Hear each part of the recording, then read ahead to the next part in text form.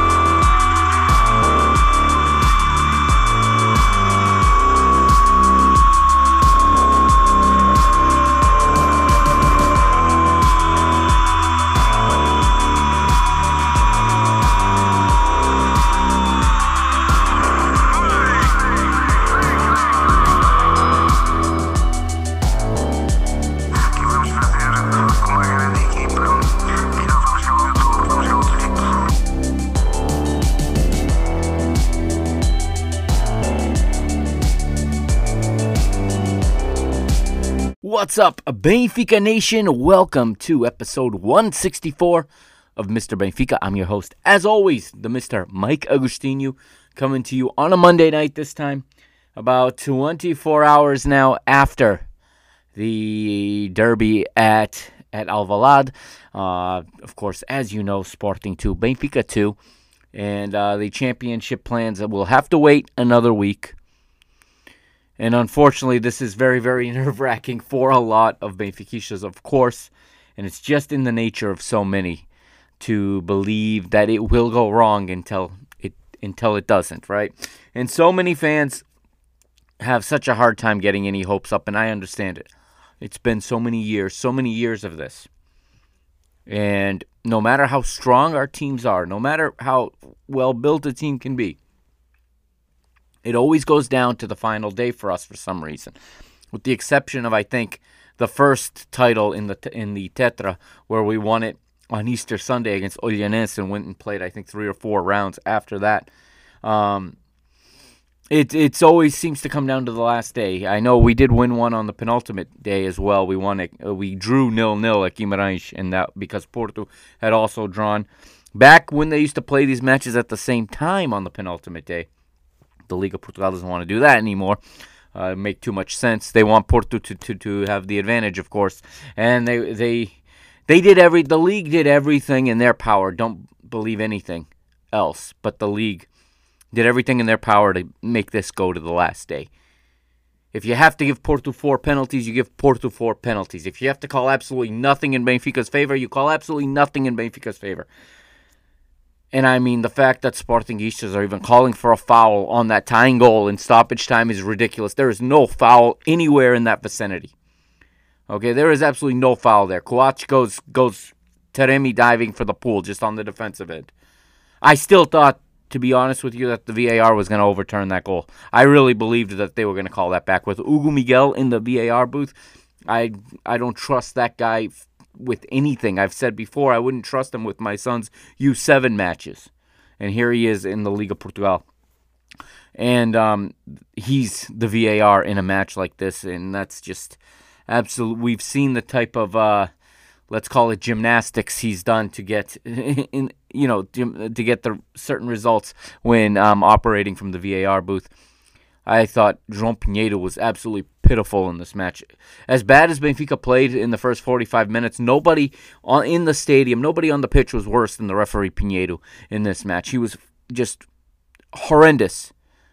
At least 4 times we should have had corner kicks that were given as goal kicks. He keeps allowing the persistent fouling. And whenever Sporting players would go to the ground, he would blow the whistle, and it would take 3-4 minutes to get the play back up and running. They would lay there and lay there and lay there.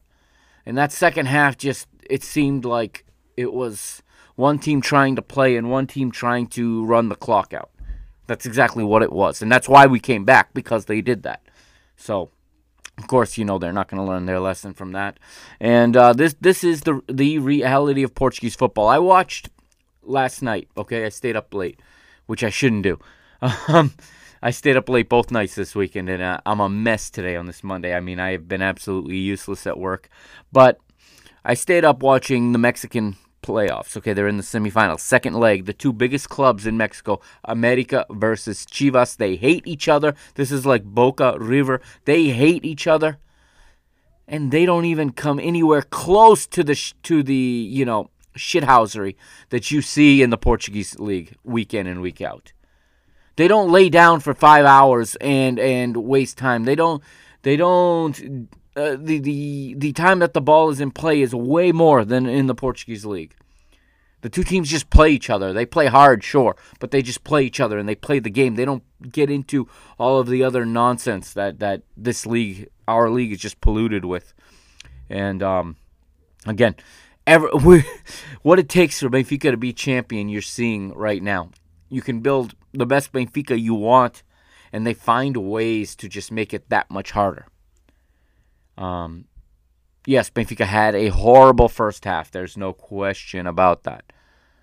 And they had a valiant second half, and some fans don't want to see that, don't want to accept that, and I respect your opinion. If you come in with the opinion that Benfica needs to come in to win every match, I get it.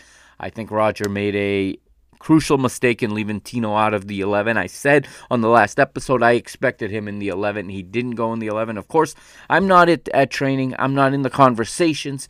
I don't know what his fitness level really is, but him coming in, listen, he was the one that scrapped that loose ball to get it over to João Neves, to Johnny Snows, which led to the tying goal in stoppage time. We didn't have that scrappiness in the first half. We didn't.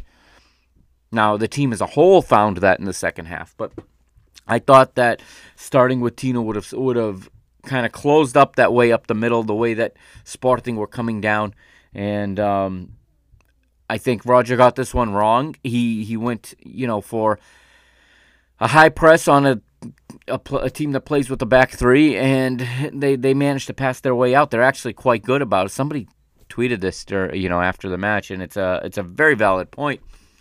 Is that going into this match trying to press this team was exactly how Arsenal got eliminated by them in the Europa League. And yeah, after watching this match, and I'll admit, I have not watched a lot of Sporting this season. I have no reason to watch them.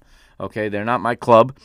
I have no interest in their results. They're not I'll be honest, they're not even my real hated rival. I mean, they're just there, okay? Obviously, the team I want to see lose every week isn't even them, because they weren't anywhere near the title picture this year.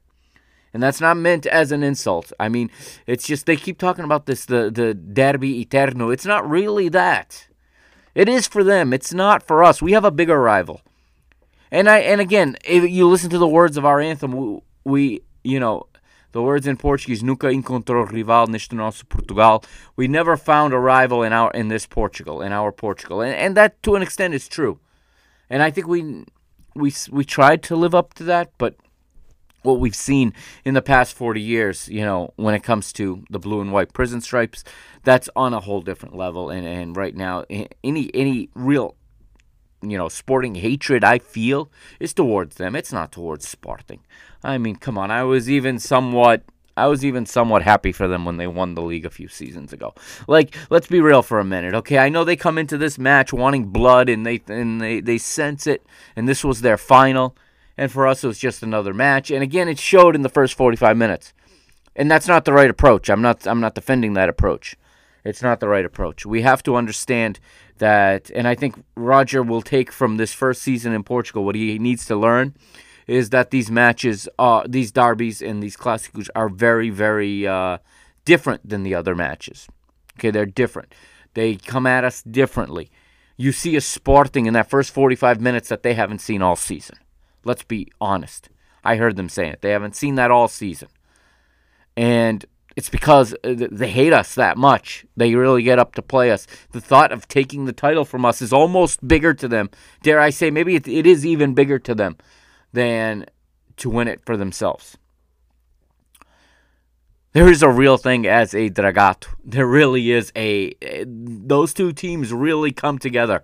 They root for each other like there's no tomorrow against us. That is real. That's not an invention. That is something that is real.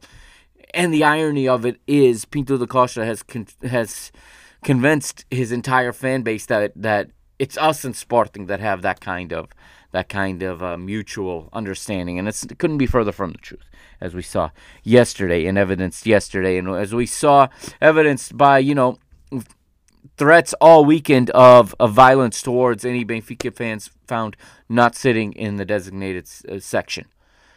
They're threatening people about Benfica fans buying tickets off of their friends who are Sportingistas.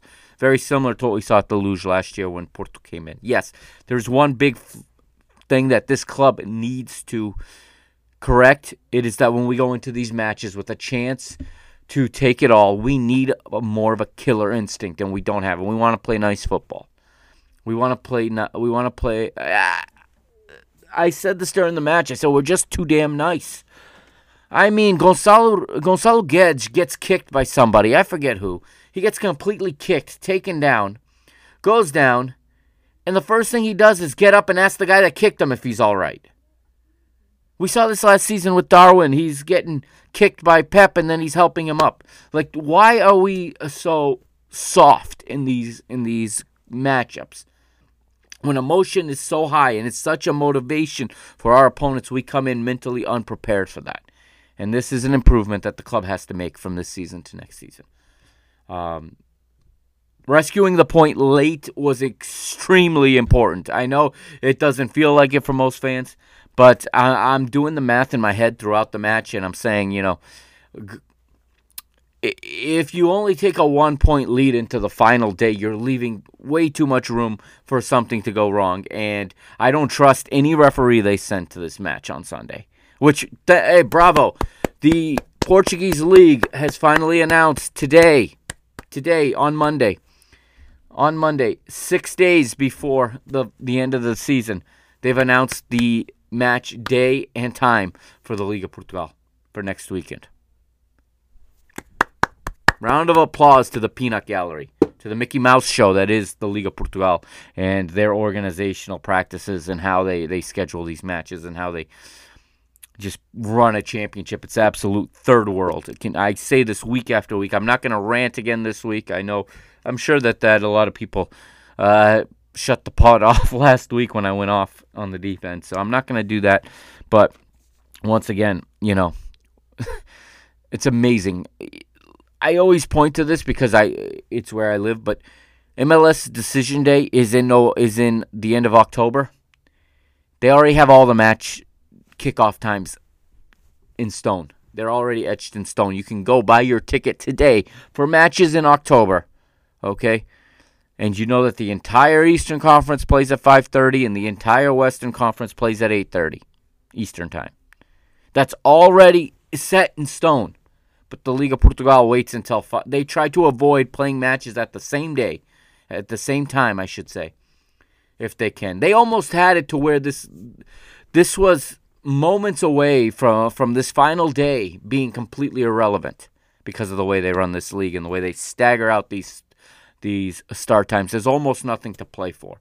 If not, because I believe if we had another 5 minutes, I think Benfica win this match. I'll be perfectly honest with you. Sporting were hanging for dear life. They had made poor substitutions. They had left nothing on the pitch to go for the win once we equalized. And to everyone saying that Ruben Amorim, gave a masterclass to Roger Schmidt, well, the second half it was the other way around. It was the other way around. And, this is the other thing.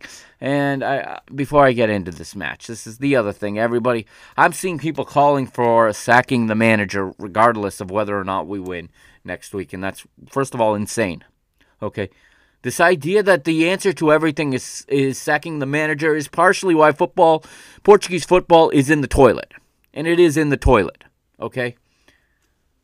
It's part of the reason that it is in the toilet.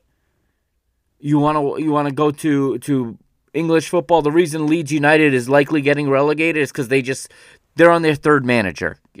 Had they trusted their first one to work his way out of it, they probably would be safe right now. They probably would have found that form. When you change things, you think you're going to get this automatic bump from a new manager, and people believe in this bump religiously, but it doesn't always happen.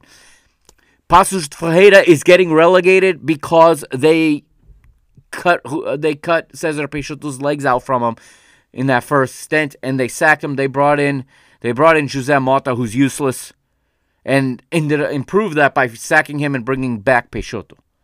Now Mota's a hero at Farense because he got them promoted. This is Portuguese football. This is the clownery. This is the circus that is Portuguese football. And the idea that just sacking managers is the answer for everything. That's insane. And he got this match wrong, a little bit wrong, but he also made good substitutions to correct that. On the other hand, the other manager got the starting thing right. Ruben got things right at the start, and then he mismanaged the second half. He had a team that was outplaying. He had a team that was in full control of the match. That first half was completely dominant. In fact, at halftime, I'm seeing people tweeting that we should sack Roger and pay the Klaus Love, which they wouldn't accept, to bring Ruben Amorim in as our manager. And then in the second half, he bottles it. I mean, you'd really think that all of these problems are going to be solved with changing managers all the time. It is something I'm just tired of arguing with people. It's something I'm tired of reading. It's something that really, look at the match, analyze what happens, okay? People have their favorites that they love to pick on. That first half was 1-11, a poor performance. You cannot single out any individuals for poor play. Okay.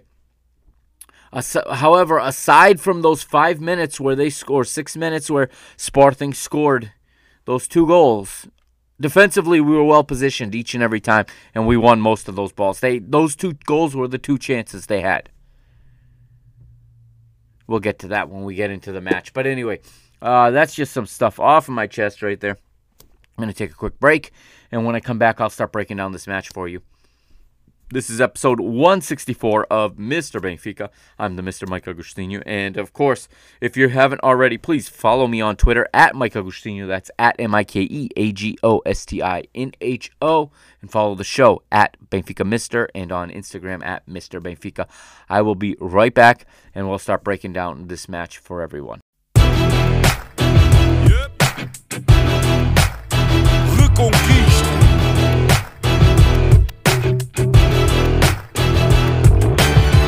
Passo a passo, o caminho é duro. Temos muita história, mas ainda mais futuro. Conto com dificuldade em cada jornada sofrida. A glória da vitória tem que ser bem nutrida. Na reconquista do que é nosso por direito, que eu não fico por fazer o que podia ter sido feito. Se queres a nossa força, sabes que estamos contigo. Em casa ou fora, nós somos o eterno abrigo. Sabes que estamos contigo. Nós somos o eterno abrigo. Ouve a nossa voz, o querer de todos nós. A fé que não se explica. Carrega Benfica, carrega Benfica. Ouve a nossa voz, o querer de todos nós. A fé que não se explica. Carrega Benfica, carrega Benfica. Ouve a nossa voz, o querer de todos nós. A fé que não se explica. Carrega Benfica, carrega Benfica. Ouve a nossa voz, o querer de todos nós. O querer de todos nós. Manto sagrado é peso pesado. Não o carregas sozinho, em cada esquina há um vizinho. Sente o carinho do Algarve até ao Minho. O vermelho pinta a tuga e é isso o teu colinho. Na reconquista do que é nosso por direito, que eu não fico por fazer o que podia ter sido feito. Se queres a nossa força, sabes que estamos contigo. Em casa ou fora, nós somos o eterno abrigo. Sabes que estamos contigo. Nós somos o eterno abrigo. Ouve a nossa voz, o querer de todos nós. A fé que não se explica. Carrega Benfica, carrega carrega Benfica. Ouve a nossa voz, o querer de todos nós, a fé que não se explica. And welcome back to episode 164 of Mr. Benfica. That was Reconquista, as you know. And Marisa Liz, the singer in that song, right? That's her song. I had the privilege of watching her perform on Saturday night. This past Saturday night, I was at the International Portuguese Music Awards. First time I'd ever attended the event. It was not far from me, down in Providence, Rhode Island, at the Providence Performing Arts Center, and it was a great celebration of Portuguese music, Portuguese talent, Portuguese culture, and I really, really enjoyed myself. I was severely underdressed for the event, as most people dressed like they were at the Grammys, and I had jeans in my Mr. Benfica t-shirt because part of the purpose of the trip was to advertise this podcast, so that's what I did. I was a walking billboard, but I saw another guy there in a Benfica jersey with a scarf on, so I thought that he was the best dressed of the night, to be honest. And it was a great time. Like I said, Marisa Liz performed. So did Diogo Pissarra. So did José Cid. That was the highlight for me because I've been a big fan of José Cid for years. And he played he won a Lifetime Achievement Award or a career recognition award, and proceeded to play about a 30-minute set after that, and that was pretty damn awesome. It was a great night. Toy was in the house too. Toy sang, and he had all the velhotas, jumping out of their seats, dancing to his music. The guy can still go, and it's amazing the longevity of some of these careers. But Marisa Liz was very good. She sang her version of Antonio Variações' Guerra Nuclear, and she had a really good performance. Plutonio was in the house too, representing the hip hop community. Overall, a great night, and some very good award winners, and I really enjoyed myself. So if you're ever in the area of Rhode Island, and you have the opportunity to go to the International Portuguese Music Awards, the EPIMAs, I think they call them, IPMAs, definitely give it a try. It's if you like Portuguese music, if you like Portuguese culture, it's very much a celebration of that. All right, moving on to this football match now, Clásico. I really, it was funny talking about going to the awards. I had made a plan earlier that day. I've had tickets for a while, but I did say that if Porto would have lost to Famalicão and we become champions, I was not going to go to that. I was going to be sitting at home watching BTV and watching the party at the Marquês the whole time. But that didn't happen, so I got in the car and I got down there thinking, I was going to be late because it said the show starts at 7 o'clock.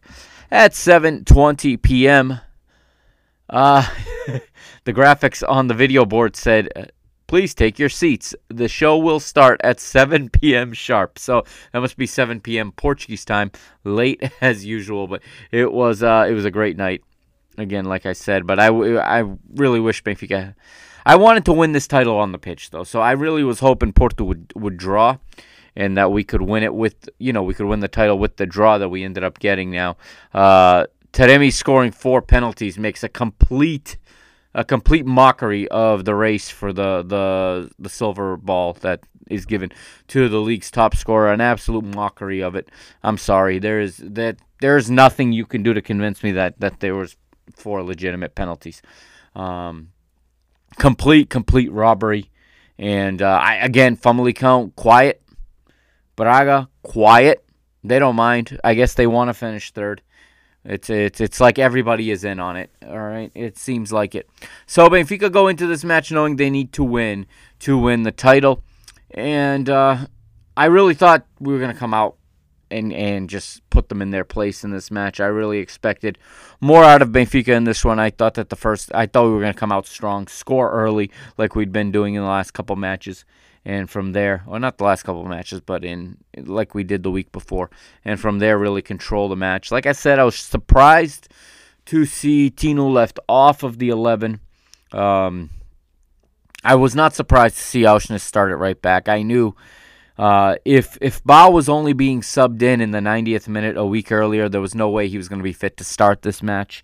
And if he can't play 90 minutes, you can't start. That's just the way it is. If he had hurt himself, we would have been forced to burn a substitution in the first couple of minutes. So that's why Auschwitz plays at right back. I know it's not ideal, but it is the reality. I mean, you're not going to put Gilberto there at this point. It's pretty clear. So, again, disappointed that he wasn't ready, because you saw when he came in, it made a big difference. We're much more dangerous going forward when Alexander Ba is in our lineup. But anyways, we'll start with the lineup for the Lions. They got their backup goalie, Franco Israel, the Uruguayan, playing in goal, behind the back three. Behind the back three. And the back three, no real surprises there. Coach, Diomande, and Inácio. The two wingbacks, Nuno Santos and Ricardo Esgaio. The double pivot in midfield, I'd say definitely Sporting's two best players on the day, Ugarte and Morita, and they're playing behind the three attackers, Francisco Trincão, Pot, and Marcus Edwards. And again, that's a tough matchup for us, no matter how you slice it. We struggle against back threes, and that's a good midfield as well. I mean, the double pivot there in midfield. Again, I would have had, unless he absolutely could not go 90 minutes, and I can't imagine that's the case because he has rested quite a bit in the past weeks. I would go with Tino in the middle to close that up and to close down those passing lanes for Ugarte and Morita. But Benfica didn't go that way. Roger went with a different approach. He went with what he's been doing.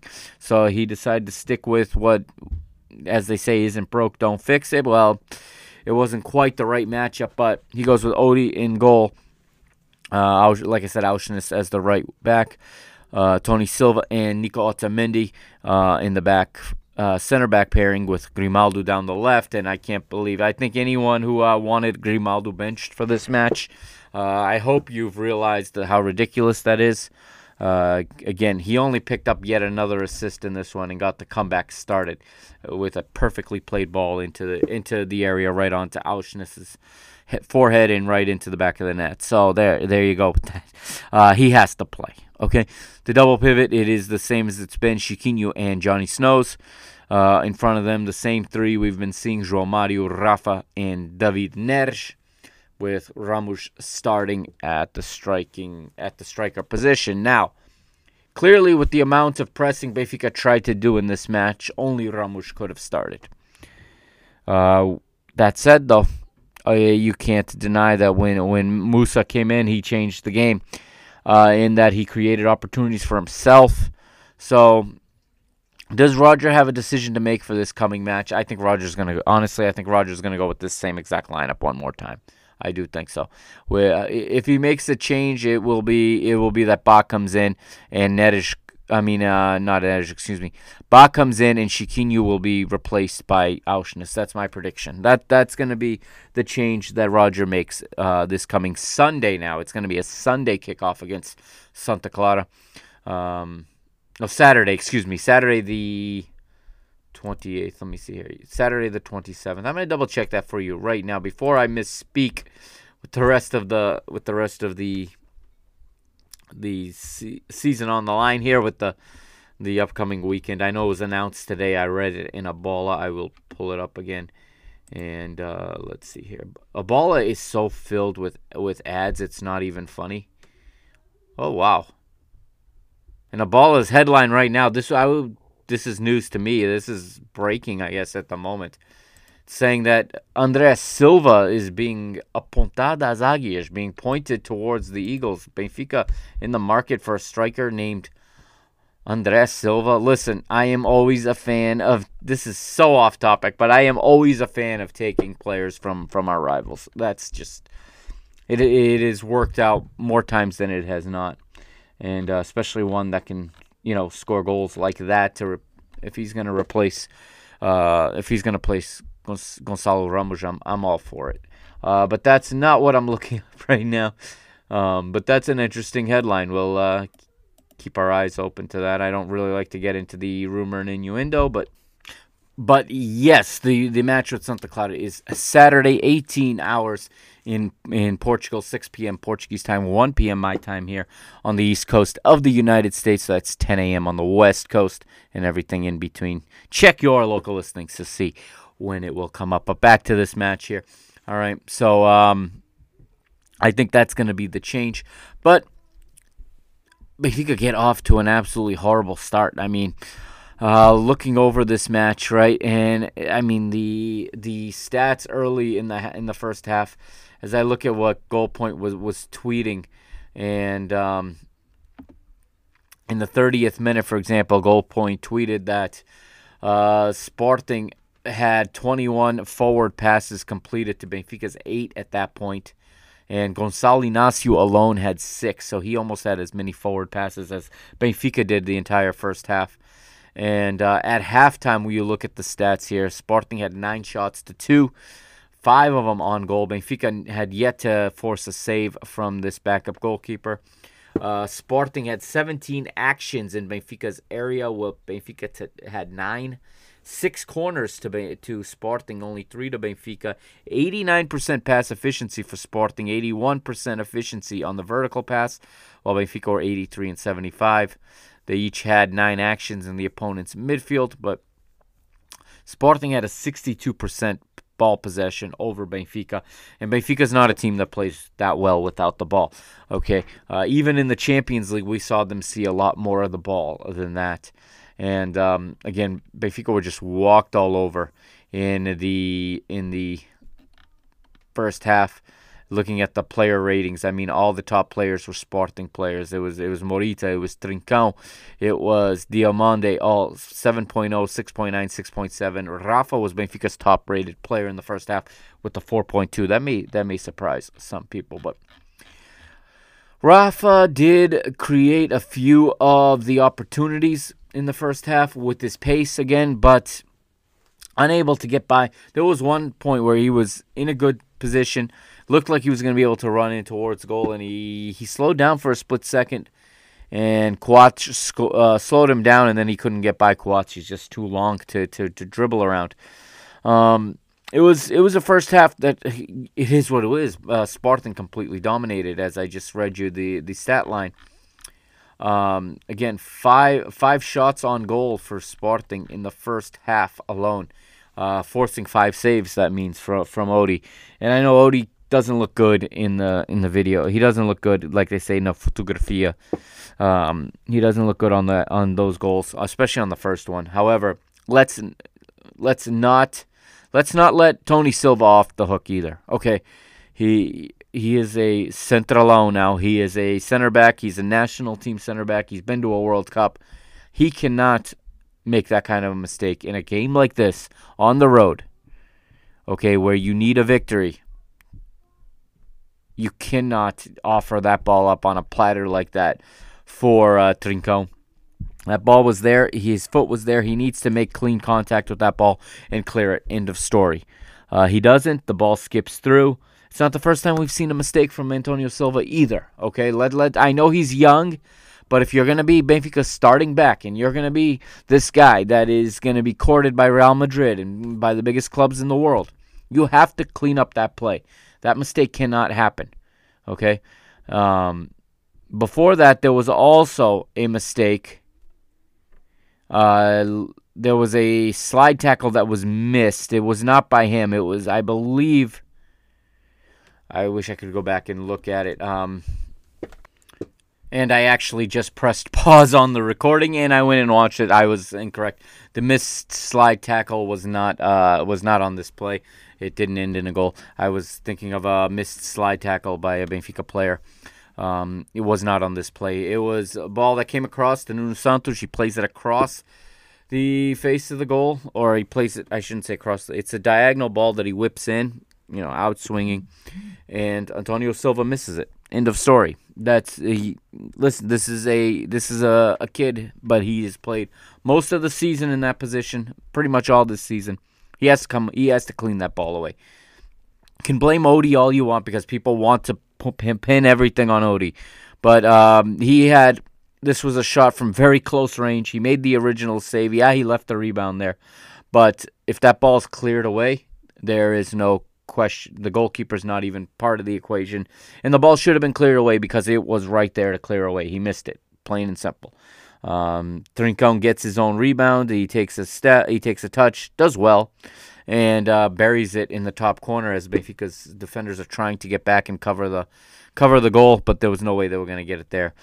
Sporting take the lead. That was in the 39th minute. Just a few minutes before that, we saw them nearly take the lead when Isgaio comes down the right flank, plays a brilliant ball in, just a perfectly placed, driven ball across the face of goal, and Pot misses it just the same way that Antonio Silva missed the one that ended up being a goal for them. So, really, we were lucky not to be down 2-0 at this point. And again, I thought the team was going to kind of settle down after that. I thought we would see this out until halftime.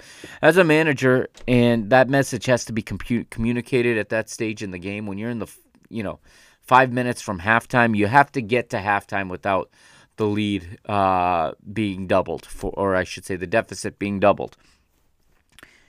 And Benfica, rather than doing what we've seen them do so many times, which is just settle themselves when they go down, they get a little bit rattled.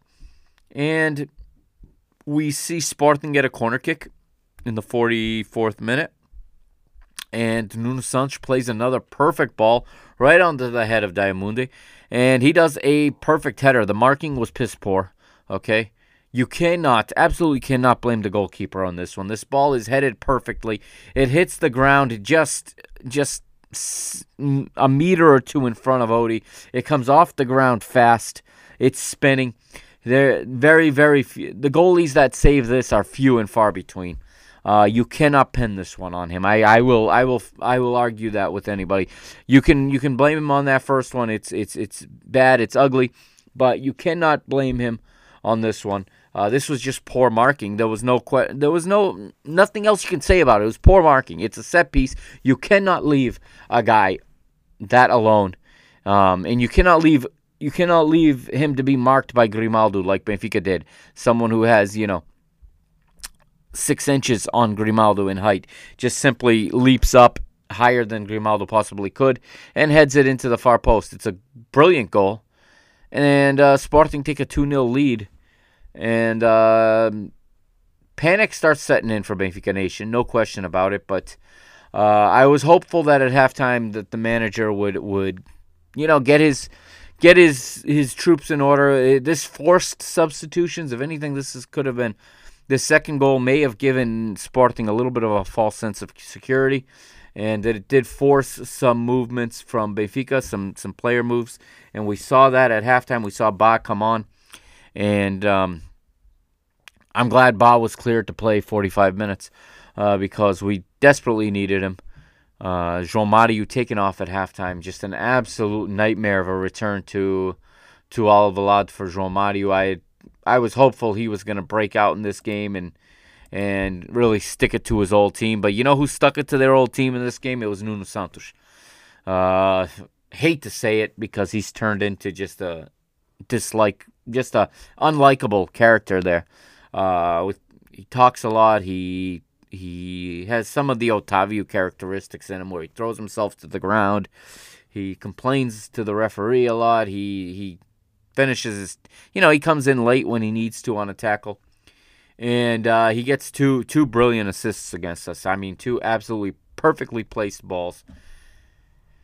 And with us being in the market for a left back, it's kind of something that it's like, yeah. But I don't know how many crosses we have had all season that just do not end up on the mark. And in this game, at least, his did end on the mark. Benfica can't wait to get to halftime, and they do get to halftime. It's down 2-0, of course. And Roger's got to have a talk in the team room, obviously, at halftime. He makes that substitution, like I said.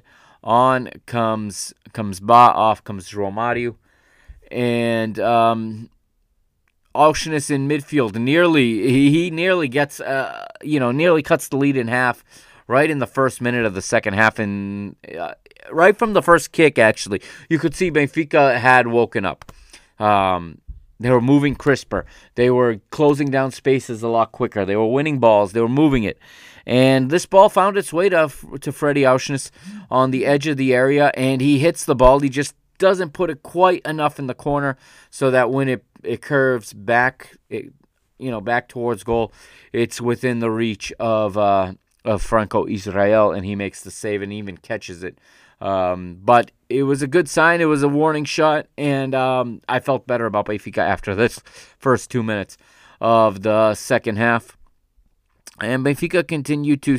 Sporting immediately dropped back, which I also liked seeing that. Benfica clearly were showing that they were gonna be the boss of this half, and the ball starts moving more crisply. We start getting it onto the feet of guys like David Neres and even like Rafa, and we start exploiting some space. Okay, I'm not saying Rafa had a good game, but I'm saying he's starting to get something accomplished here. Grimaldo also starting to get into good spaces, starting to deliver better balls. In the 49th minute, Grimaldo with a good delivery finds Gonçalo Ramos with a header from the center of the box, but he misses just to the right. And that was following a set-piece situation after Diamonde had gone into the book for a foul on Gonçalo Ramos. So Benfica, like I said, showing that the Sporting are not going to get these points that easy.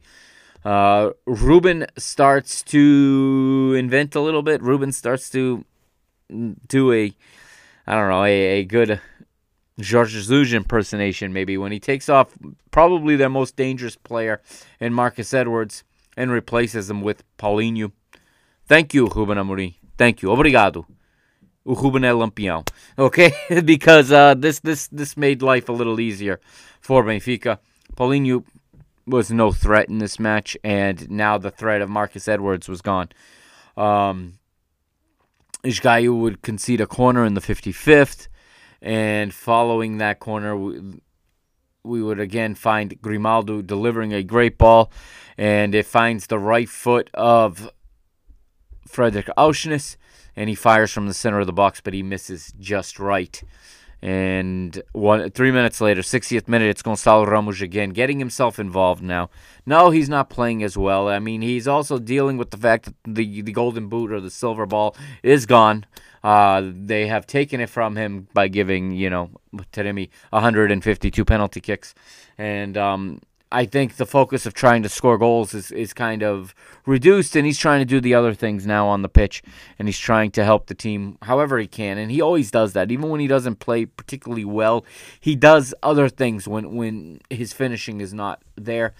Here he does get on the end of one, and again it's Grimaldo. This is another good cross from Grimaldo, and make no mistake, we're going to miss Grimaldo next season. He finds Ramos again from the center of the box, and again he misses. This time he misses to the left. Grimaldo wins a free kick in the 65th as he's hacked by Paulinho. Still in the 65th, João Neves cut down by Ugarte, and again the referee has no yellow cards. He's got a lot of talkings to Sporting. Very poorly managed match by the referee Pinheiro. It was embarrassing. I mean, I lost my mind with this guy. It was just so obvious what he was doing in this match. For much of the match, at least. 66th minute, and Roger makes a double substitution.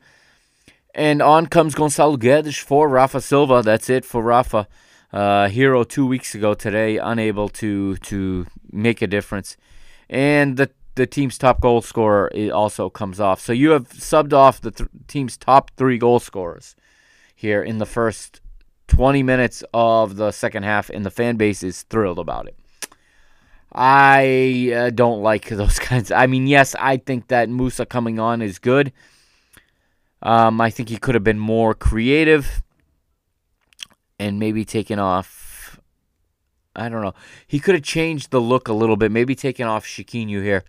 and brought in Musa and had Gonçalo drop a little bit, change the look, make their defense adjust. When you do Musa for Ramos, it's too much of a like-for-like switch in this situation because we're going to have the majority of the ball. You're also telling Sporting by making the substitution that you're going to be whipping in crosses. Musa does replace Gonçalo Ramos, like I said, and right in his first attempt, his first touch on the ball, he collects the ball from Otamendi. Otamendi wins it, finds him just around the midfield circle. I think in our half of the midfield circle. And Musa turns, he plays the ball into space and outruns Sporting's defenders. I think it was Diamundi. He outruns him, and he's off to the races down the left center channel. Maybe even in the left center if you want to really be more exact. He's carrying the ball at pace, goes for a left-footed shot. The replay shows clearly, and I mean clearly, not even close. The replay couldn't be more clear that Franco Israel saves this one. This ball is saved and pushed wide by him. And Pinheiro, like only he can do, like only Portuguese referees can do, award a goal kick. As if anybody is a conspiracy theorist, they're not doing a good job of dispelling it when it is clear that it's going to take everything for Benfica to overcome this deficit in this match. There's not going to be a penalty. You already know you're not going to get a penalty. You know that you're going to have to score and hope that everything checks out, that there's nothing that they can roll back and call the goal back for. In the 71st, it gets done, though. Here it goes. The ball starts out on the right. It comes all the way across the face of goal. I think originally Ba made the cross. Nobody gets on the end of it. And actually, Auschwitz gets taken down by Diamond. They collide with each other. He gets taken down by Diamond. Maybe not enough for a penalty, but definitely worth a shout. But Benfica plays on. I like this. They didn't just stand there with their hands up. They play on. Grimaldo runs it down. Grimaldo looks. And Auschwitz has gotten up. And Auschwitz comes. He finds his spot there. He comes from the right center to the left center channel, across the face of goal. And as he's coming across, just maybe a step or two in front of the 6-yard box, in front of the small area, Grimaldo whips in an outswinging ball right onto his forehead. All Auschwitz has to do is turn his head slightly so that he redirects it, and he redirects it perfectly into the far post. And I was excited at this point because I said to myself at this point, I watched this game alone. I wasn't letting nobody talk to me during this game. I shut off the devices. I shut off everything.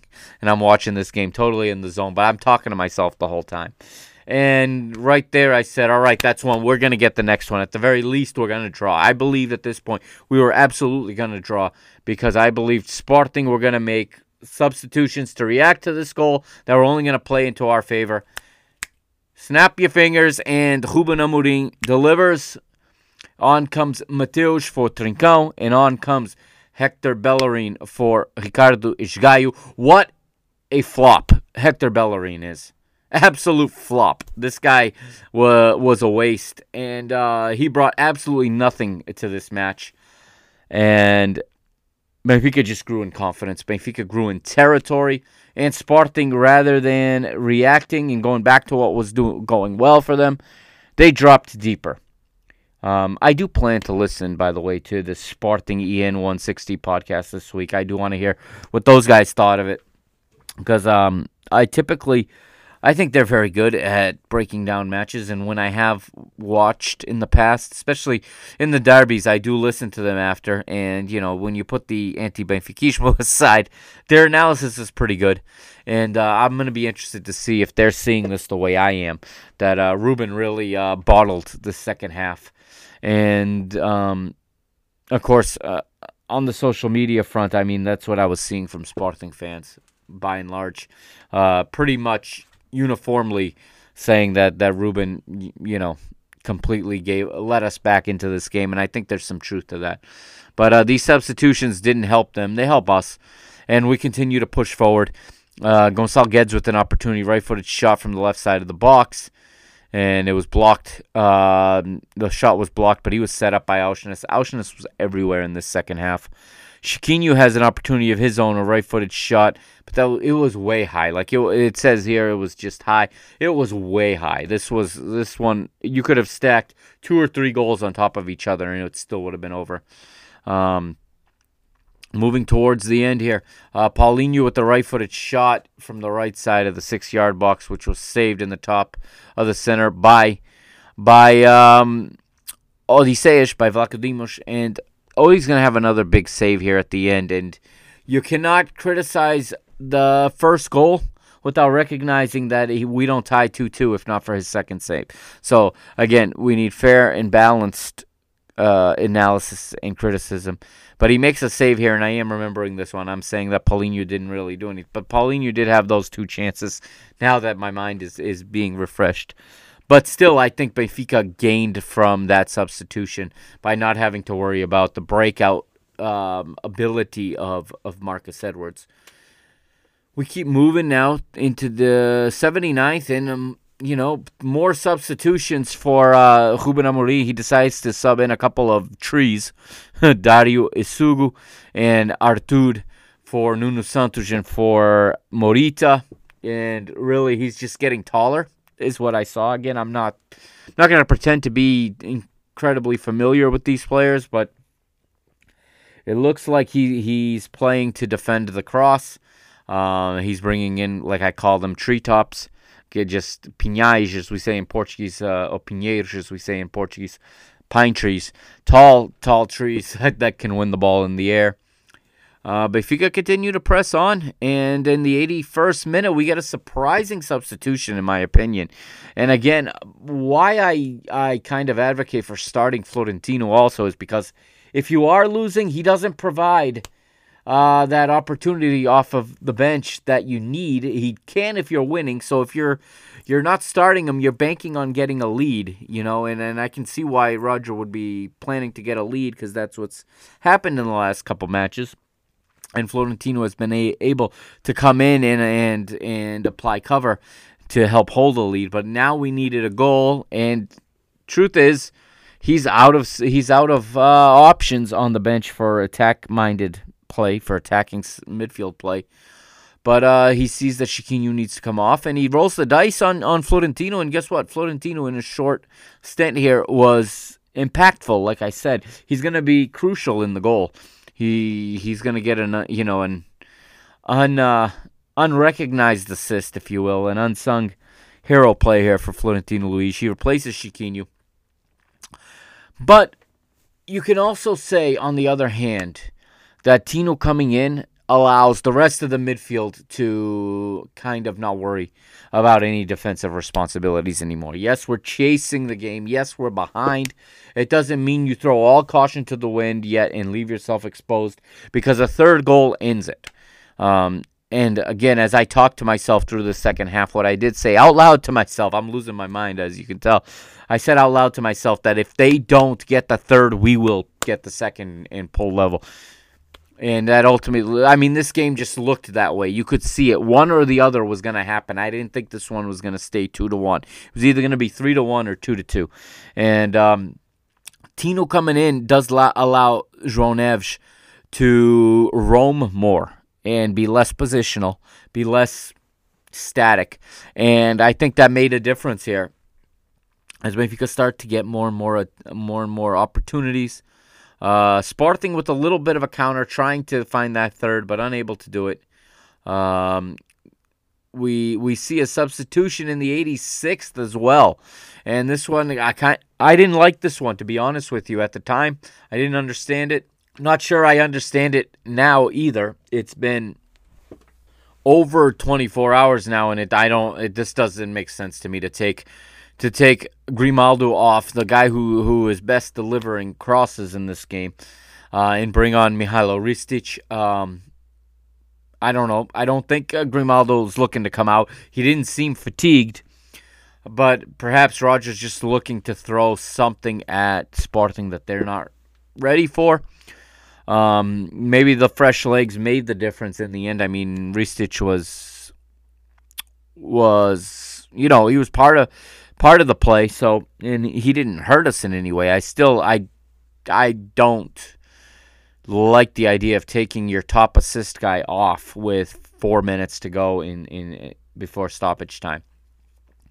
And immediately following the substitution is the save I was talking about. Huge save from Odie.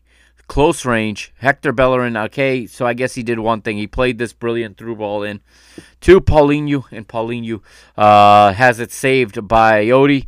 Goes off for a corner, but that, for me, is worth the point we collected in this match.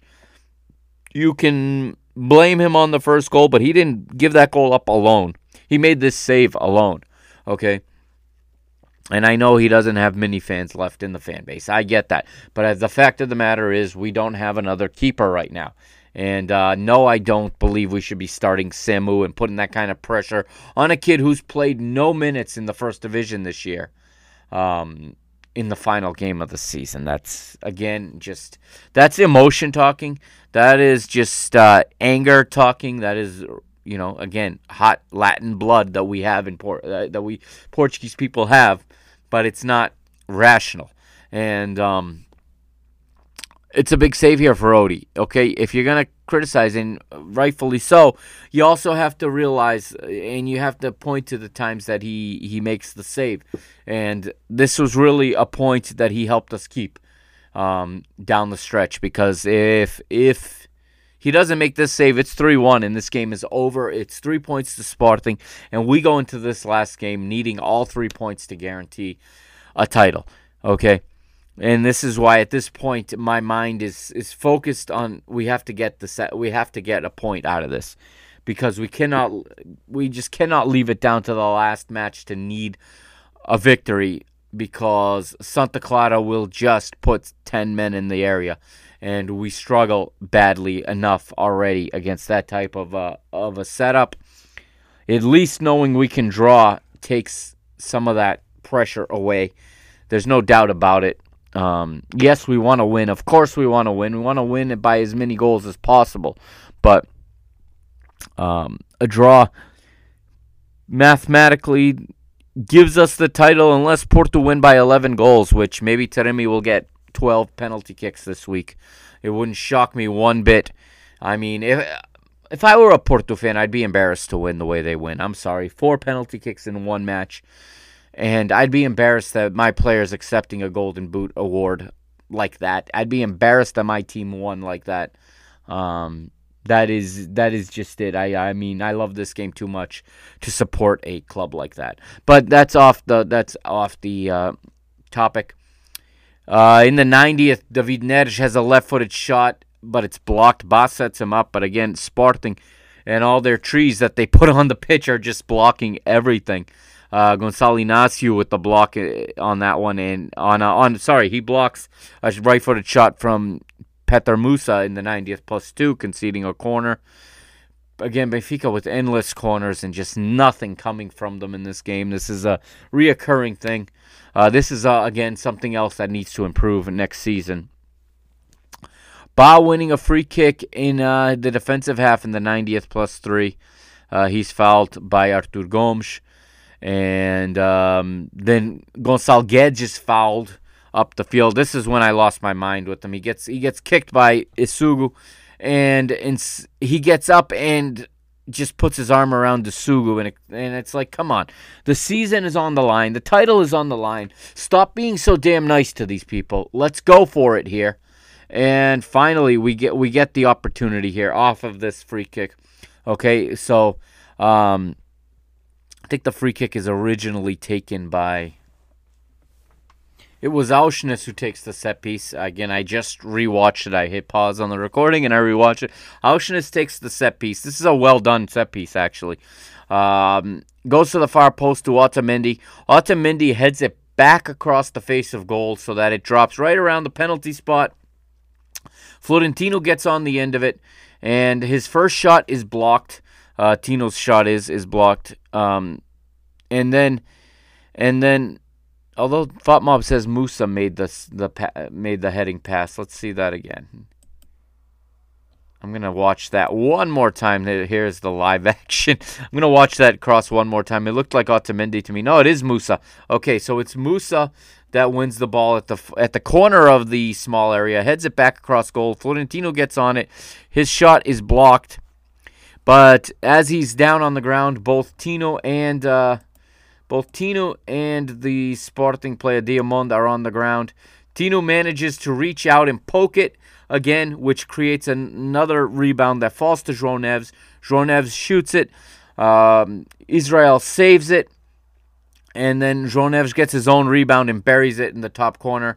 And it is 2-2. And I thought for sure, because when Tino was fighting for the ball, after it was headed back across goal by Musa, Quach is already on the ground. He's already complaining. He's got his arms way up.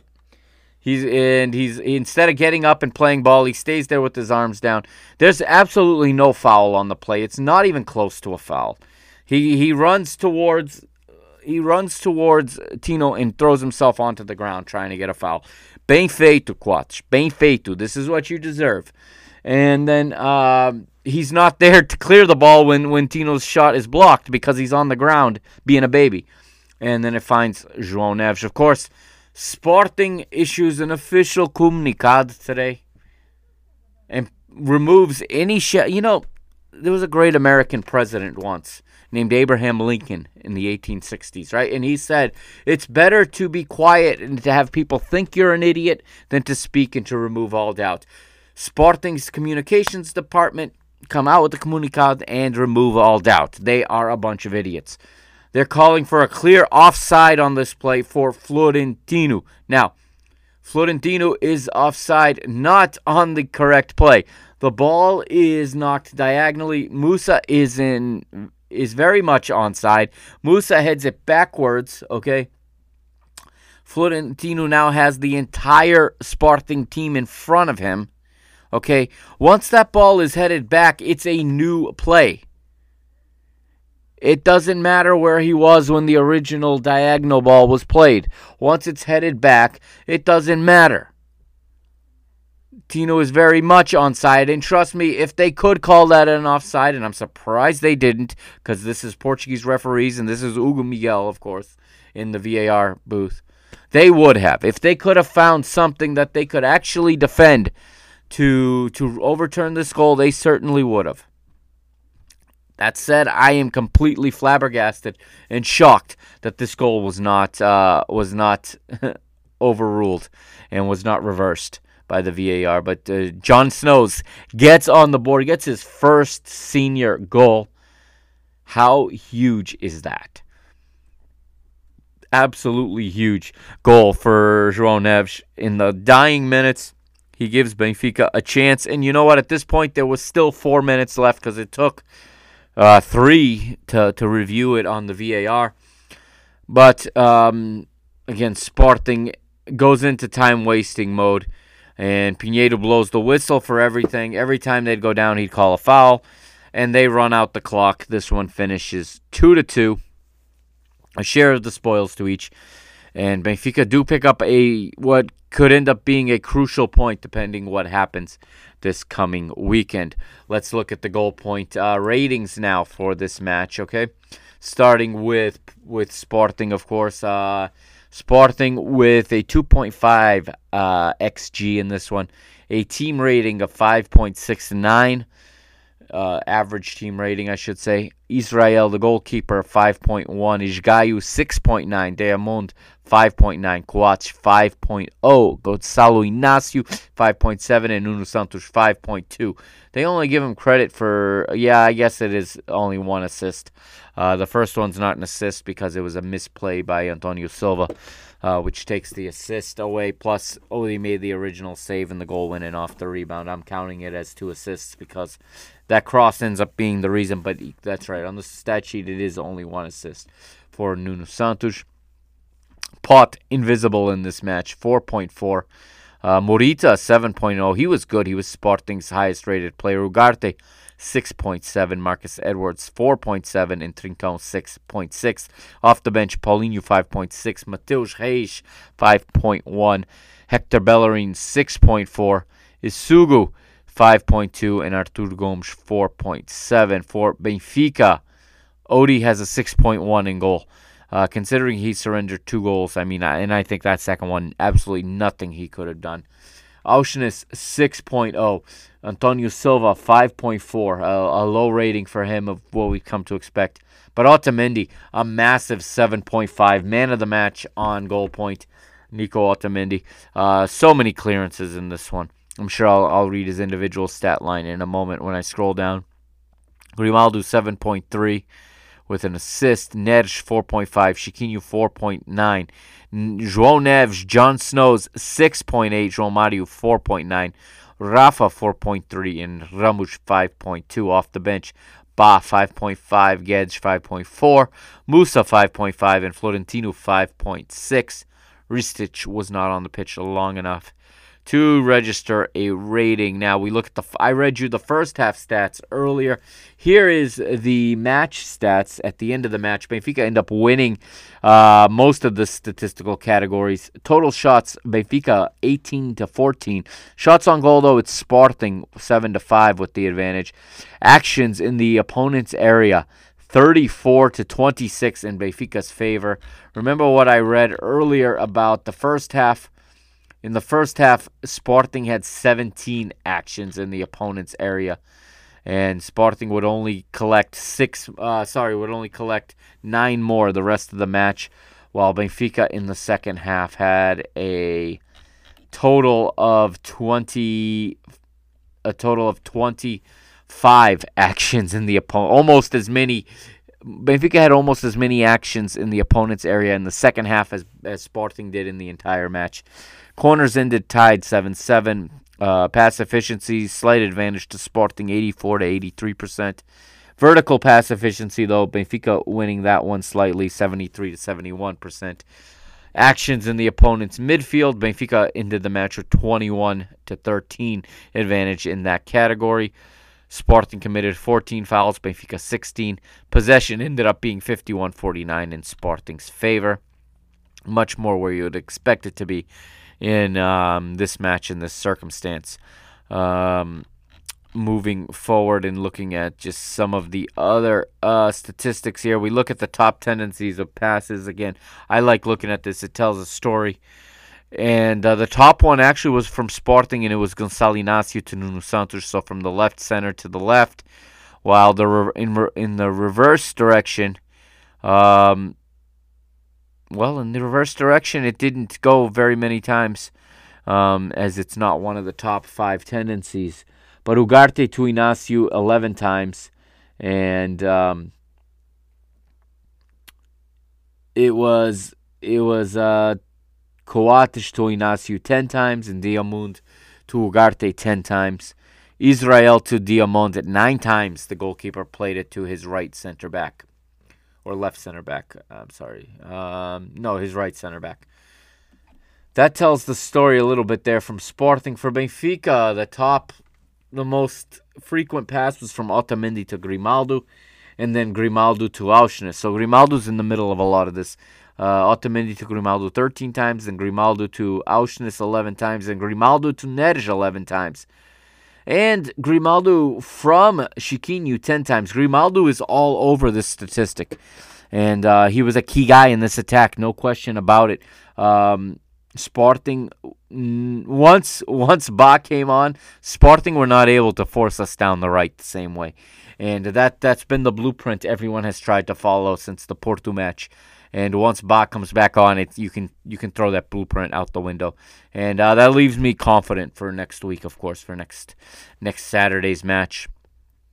Again, it's just very good to have him back, let me tell you. He's so important to us going forward. It's not always pretty looking, but he's just so dangerous going forward. And it's good to have Auschwitz back in his position as well. But that is where the past tendencies went to. I'm looking right now at Otamendi's heat map. And from the dead center to the left center, from our goal line to midfield, is all colored in his heat map. 92% pass efficiency for the world champion. That is impressive out of a center back. He attempted 6 long balls and connected 6 long balls. Long Ball Football Podcast. Shout out to those guys, to Albert and Barney. There you go. See, I can do that too. I can give you guys a free plug every time we mention a long ball. He can, again, 6 for 6 on those long ones.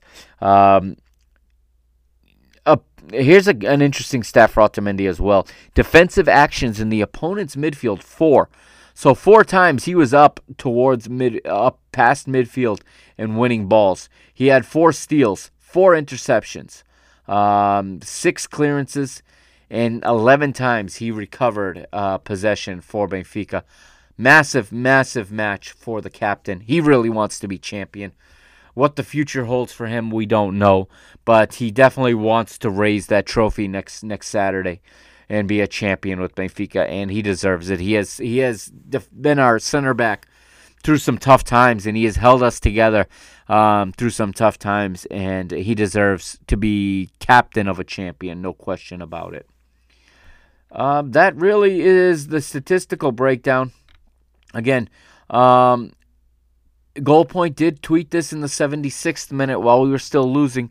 Grimaldo was leading in 5 different categories in this match. Clear chances created, 3. Passes for a shot, 5.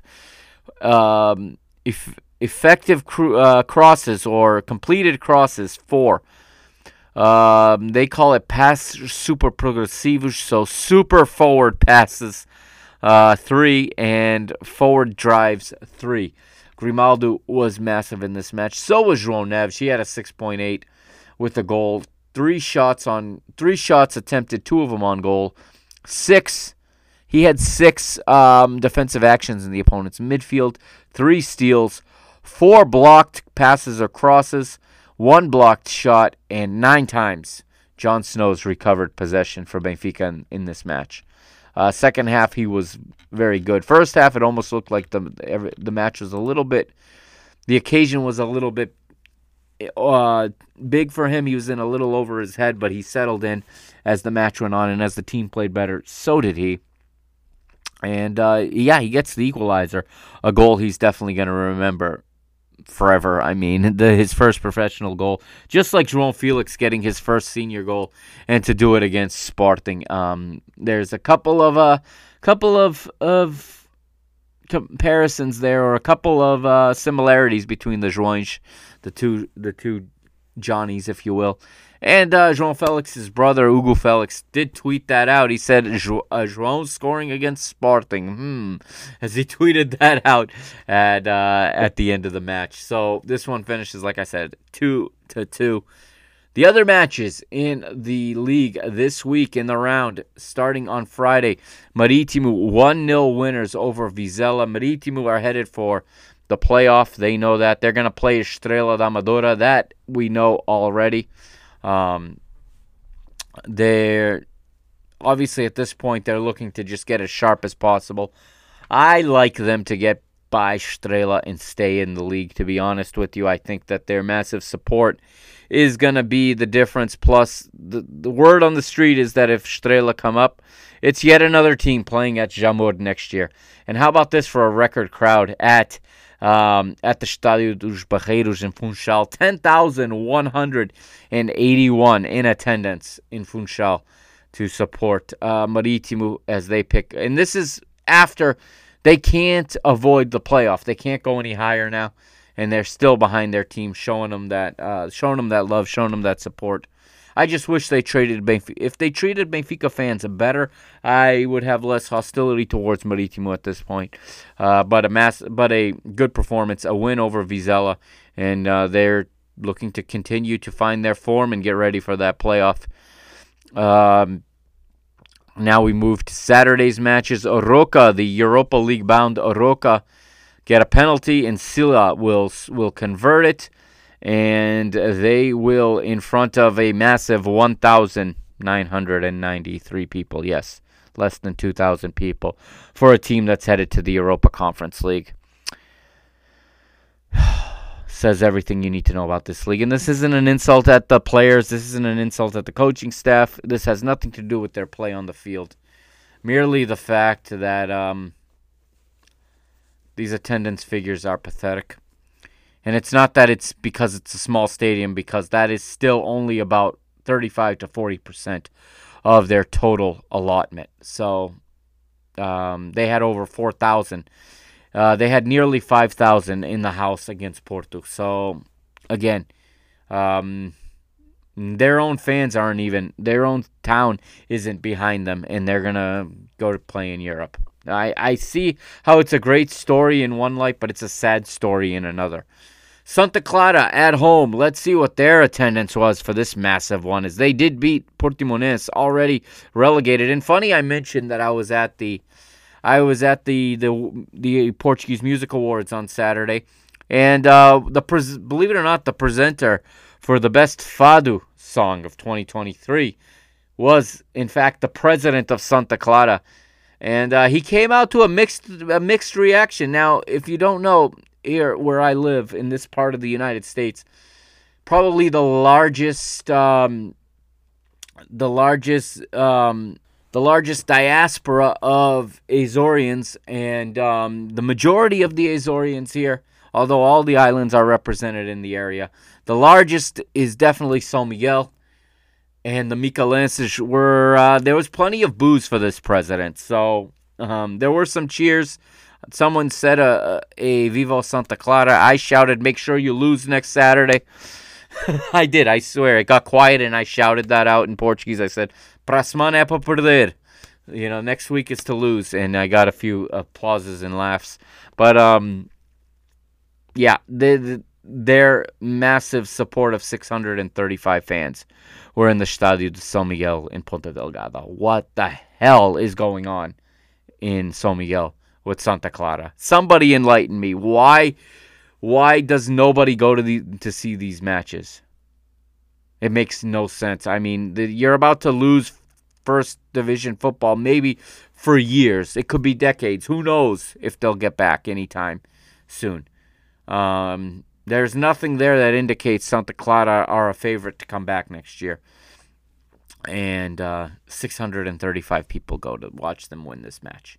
Very sad. And I have deep sympathies for Santa Clara. Aside from Benfica and Caldas, they're probably my next favorite team. Okay? I want the Azores to be represented in the first division. My mother is Azorian. I want this team to be in the first division. But it's not going to happen, and they better not get any ideas of trying to pull an upset on their way to the second division next week. That's all I have to say. Boa Vista versus Braga at the Bessa. This one finishes 1-1, and this one is played in front of 9,265. Still not good enough for a club the size of Boa Vista's in a stadium that holds 25,000 or more. And against a Braga team that's fighting to go to Champions League, that's fighting for that third place. I don't know. They probably didn't even open more seats than that, to be honest with you. And that's when I lose my patience with Portuguese football. And that's where I can't support these smaller clubs when they play in European competitions. I mean, how this attitude of not wanting people in the stadium, I just don't support it. The goal is to sell tickets, or to, if you can't sell them, give them away. It's to put people in the stands. You want to sell a television product, you can't sell it with empty stadiums. I'm done. Okay. Famalicão Porto, as you know, a total of whatever. A numerous number of penalties in this one. Congratulations to the referee. You made yourself the man of the match for this one. Porto win 4-2. Whatever.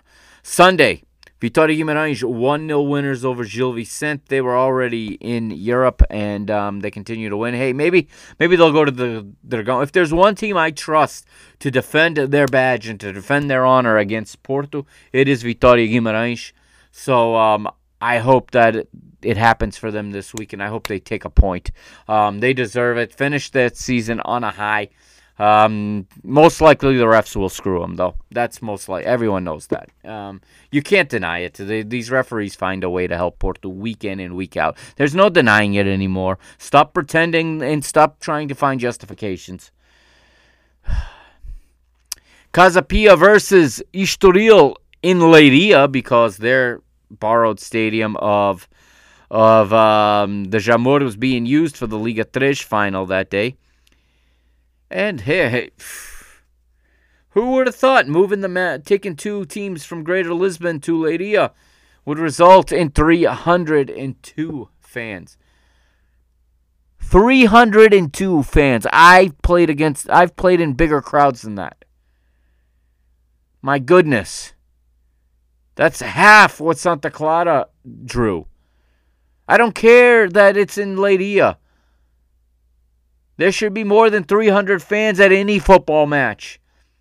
I know no one from Leiria was there because they were at Jamor, but still. I mean, come on. Again, who is going to buy this as a television product? This one finishes 2-2. I'll share the spoils to each. And Passos Ferreira, 3-1 winners at home. They're going down, but they're continuing to win. And just to show you what healthy support looks like for a team that's already relegated, 2,032 show up in their stadium. That is, I think, 60 or so % of their house. I think they hold about 3,800 or so. So I actually expected that number to be bigger, but I think Passos Ferreira will be back. I think they'll be back sooner rather than later. And that is round 33 in the Portuguese Liga. Let's look at the table now. Benfica still top, 84 points. Now the goal difference comes into play because our goal difference is plus 59, and we have scored 9 goals more than Porto. So Porto need to win by 11 goals to pull level with us. And actually, Abala released all of the different scenarios. I'll run them down for you quickly. So what we need to do, obviously, is win. But if we don't win, if we draw, Porto need to win and make up that 11-goal difference. Now, if we draw 0-0 and they score 11 goals, obviously that puts them at 81 goals, and that puts them ahead of us. Because the next tiebreaker, if it's tied, is goals scored. If Benfica draw 1-1 and Porto win 11-0, that then makes, that puts us at still losing the tiebreaker because they'll have 81 goals and we'll have 80. So Benfica, if they're going to want to draw 2-2, this is insane to even be talking about these possibilities, but they want to draw 2-2. If Benfica draws 2-2, this is what happens. The only result that could make this happen, but it's possible. If Benfica draw 2-2 and Porto win 11-0, Benfica and Porto will be tied on all fronts, and it will force a playoff to decide the title on a neutral pitch. There can't be a single Benfiquista that wants to see that. Anybody but them. And we know that. We do not want more matches against them.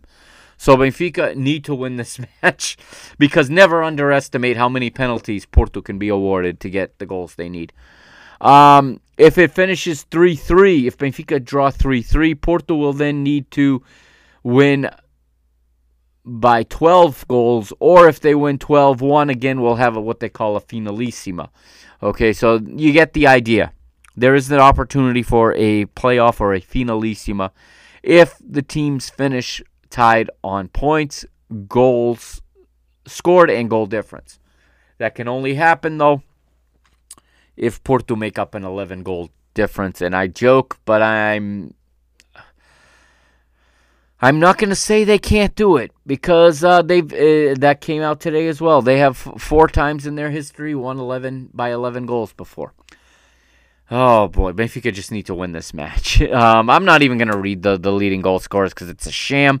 That trophy no longer has any value when you just hand out penalties like that and give it to Taremi.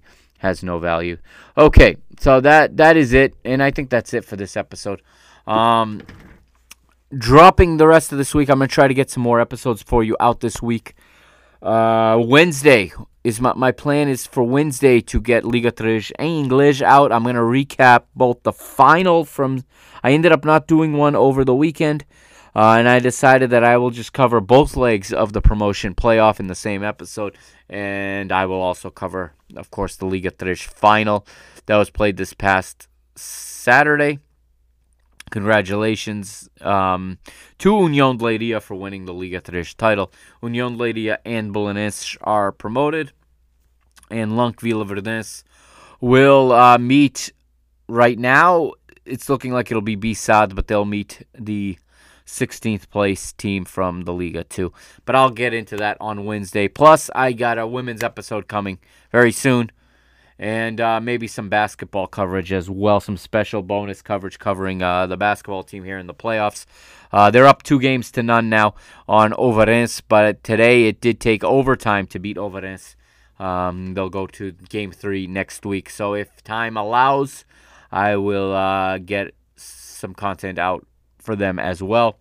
Futsal also in the playoffs. Maybe I'll have a Modalidades episode then, just since there's so many playoffs going on right now. Not sure yet. Just stay tuned to the channel, and I'll get out what I can. But this is it for episode 164. Thank you for joining. Unfortunately, we are not champions yet. I have every ounce of faith that it will be on Saturday. We will be champions. We will win the 38. And my mother always told me, she had a saying in Portuguese, when I used to say I couldn't wait for Christmas, I couldn't wait for this. She always said in Portuguese, "O melhor da festa é esperar por ela." The best part of the party is the wait, the build-up. Okay, and I hope that comes true this Saturday, and I look forward to just celebrating this title all day Saturday. I hope we will. I look forward to winning this match and watching all of you crazies in Portugal fill the Marquês, watching footage from every city and town. What people don't understand when Benfica win the title is the celebration is not just in Lisboa. It is in every village and every city and every town in Portugal and every city and every town in Cabo Verde and every city and every town in Angola, Mozambique, Timor. Okay, it's in Newark, New Jersey. It's in Fall River, Massachusetts. It's in Montreal, Quebec. It's in Toronto. No doubt the Casa do Benfica in Toronto. The Casa in London, where João Felix made an appearance last week and watched the derby at the Casa do Benfica in London. The party will spill into the streets in all of these locations. I'm ready for it. Paris, France, the Champs-Élysées. Benfiquistas take to the streets if you live in these locations once we take care of our Azorian brothers on Saturday. And I have every belief we're going to win this match and we're going to be champions. Carrega Benfica, Força Benfica. I had recorded. Let's hear real quickly. And I had meant to play this during the podcast. I'm going to play it here on the outro. I'll leave you this episode hearing from Roger Schmidt's flash interview. This isn't all of it. This is part of it. But I like what he said here.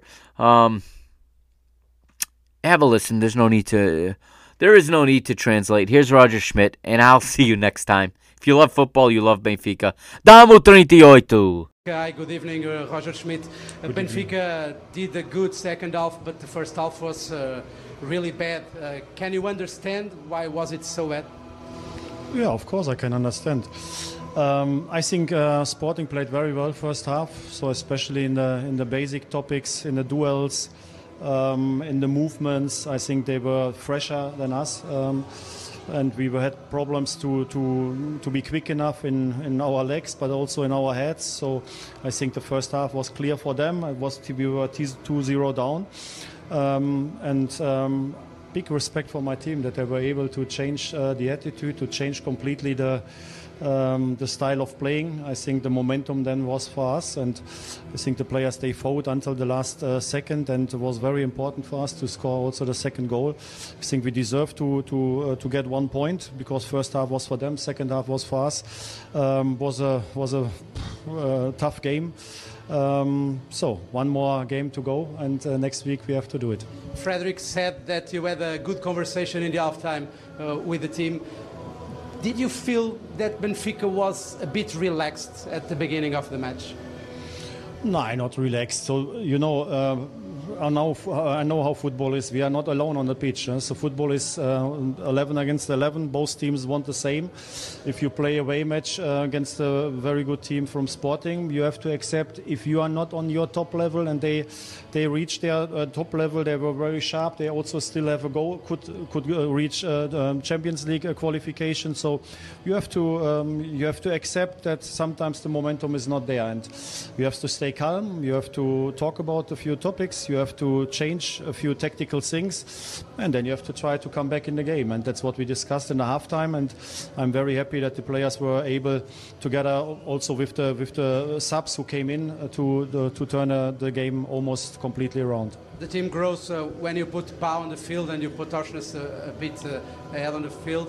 Do you regret starting today with Orsnes in the right back? No, I never regret, because you know I have to make my decisions before the match, not after the match. You can talk about the decisions after the match, but as a coach, you have to make your decisions. And I think I'm happy that Alex is back, but he was out of the game for 6 weeks. So I think could not play 90 minutes. That was the decision that he came later in. Also Mihailo, first time after his injury, back on the pitch. So I think we needed today good substitutions, and the players, they were there.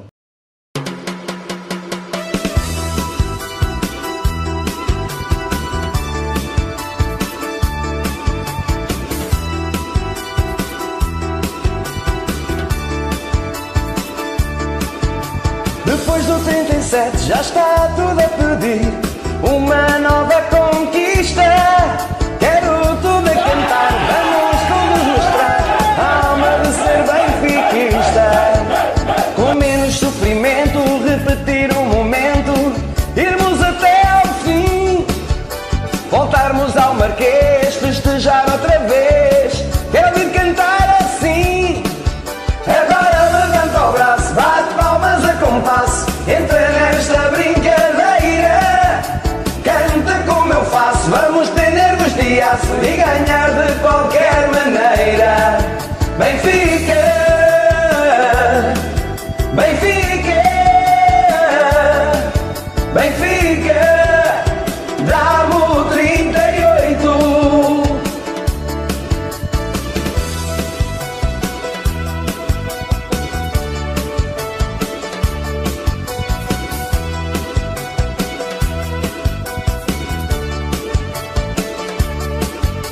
Depois do 37 já está tudo a pedir uma nova conquista. Quero tudo a cantar, vamos todos mostrar a alma de ser benfiquista. Com menos sofrimento, repetir o momento, irmos até ao fim, voltarmos ao Marquês, festejar outra vez. Quero vir cantar assim. Agora levanta o braço, bate palmas a compasso, entra nesta brincadeira, canta como eu faço, vamos ter nervos de aço e ganhar de qualquer maneira. Benfica, Benfica, Benfica, dá-me o 38. Turu, turu, turu, turu, turu, turu, turu, turu, turu, turu, turu, turu. Agora levanta o braço, bate palmas a compasso, entra nesta brincadeira, canta como eu faço, vamos ter nervos de aço e ganhar de qualquer maneira. Benfica, Benfica, Benfica, dá-me o 38.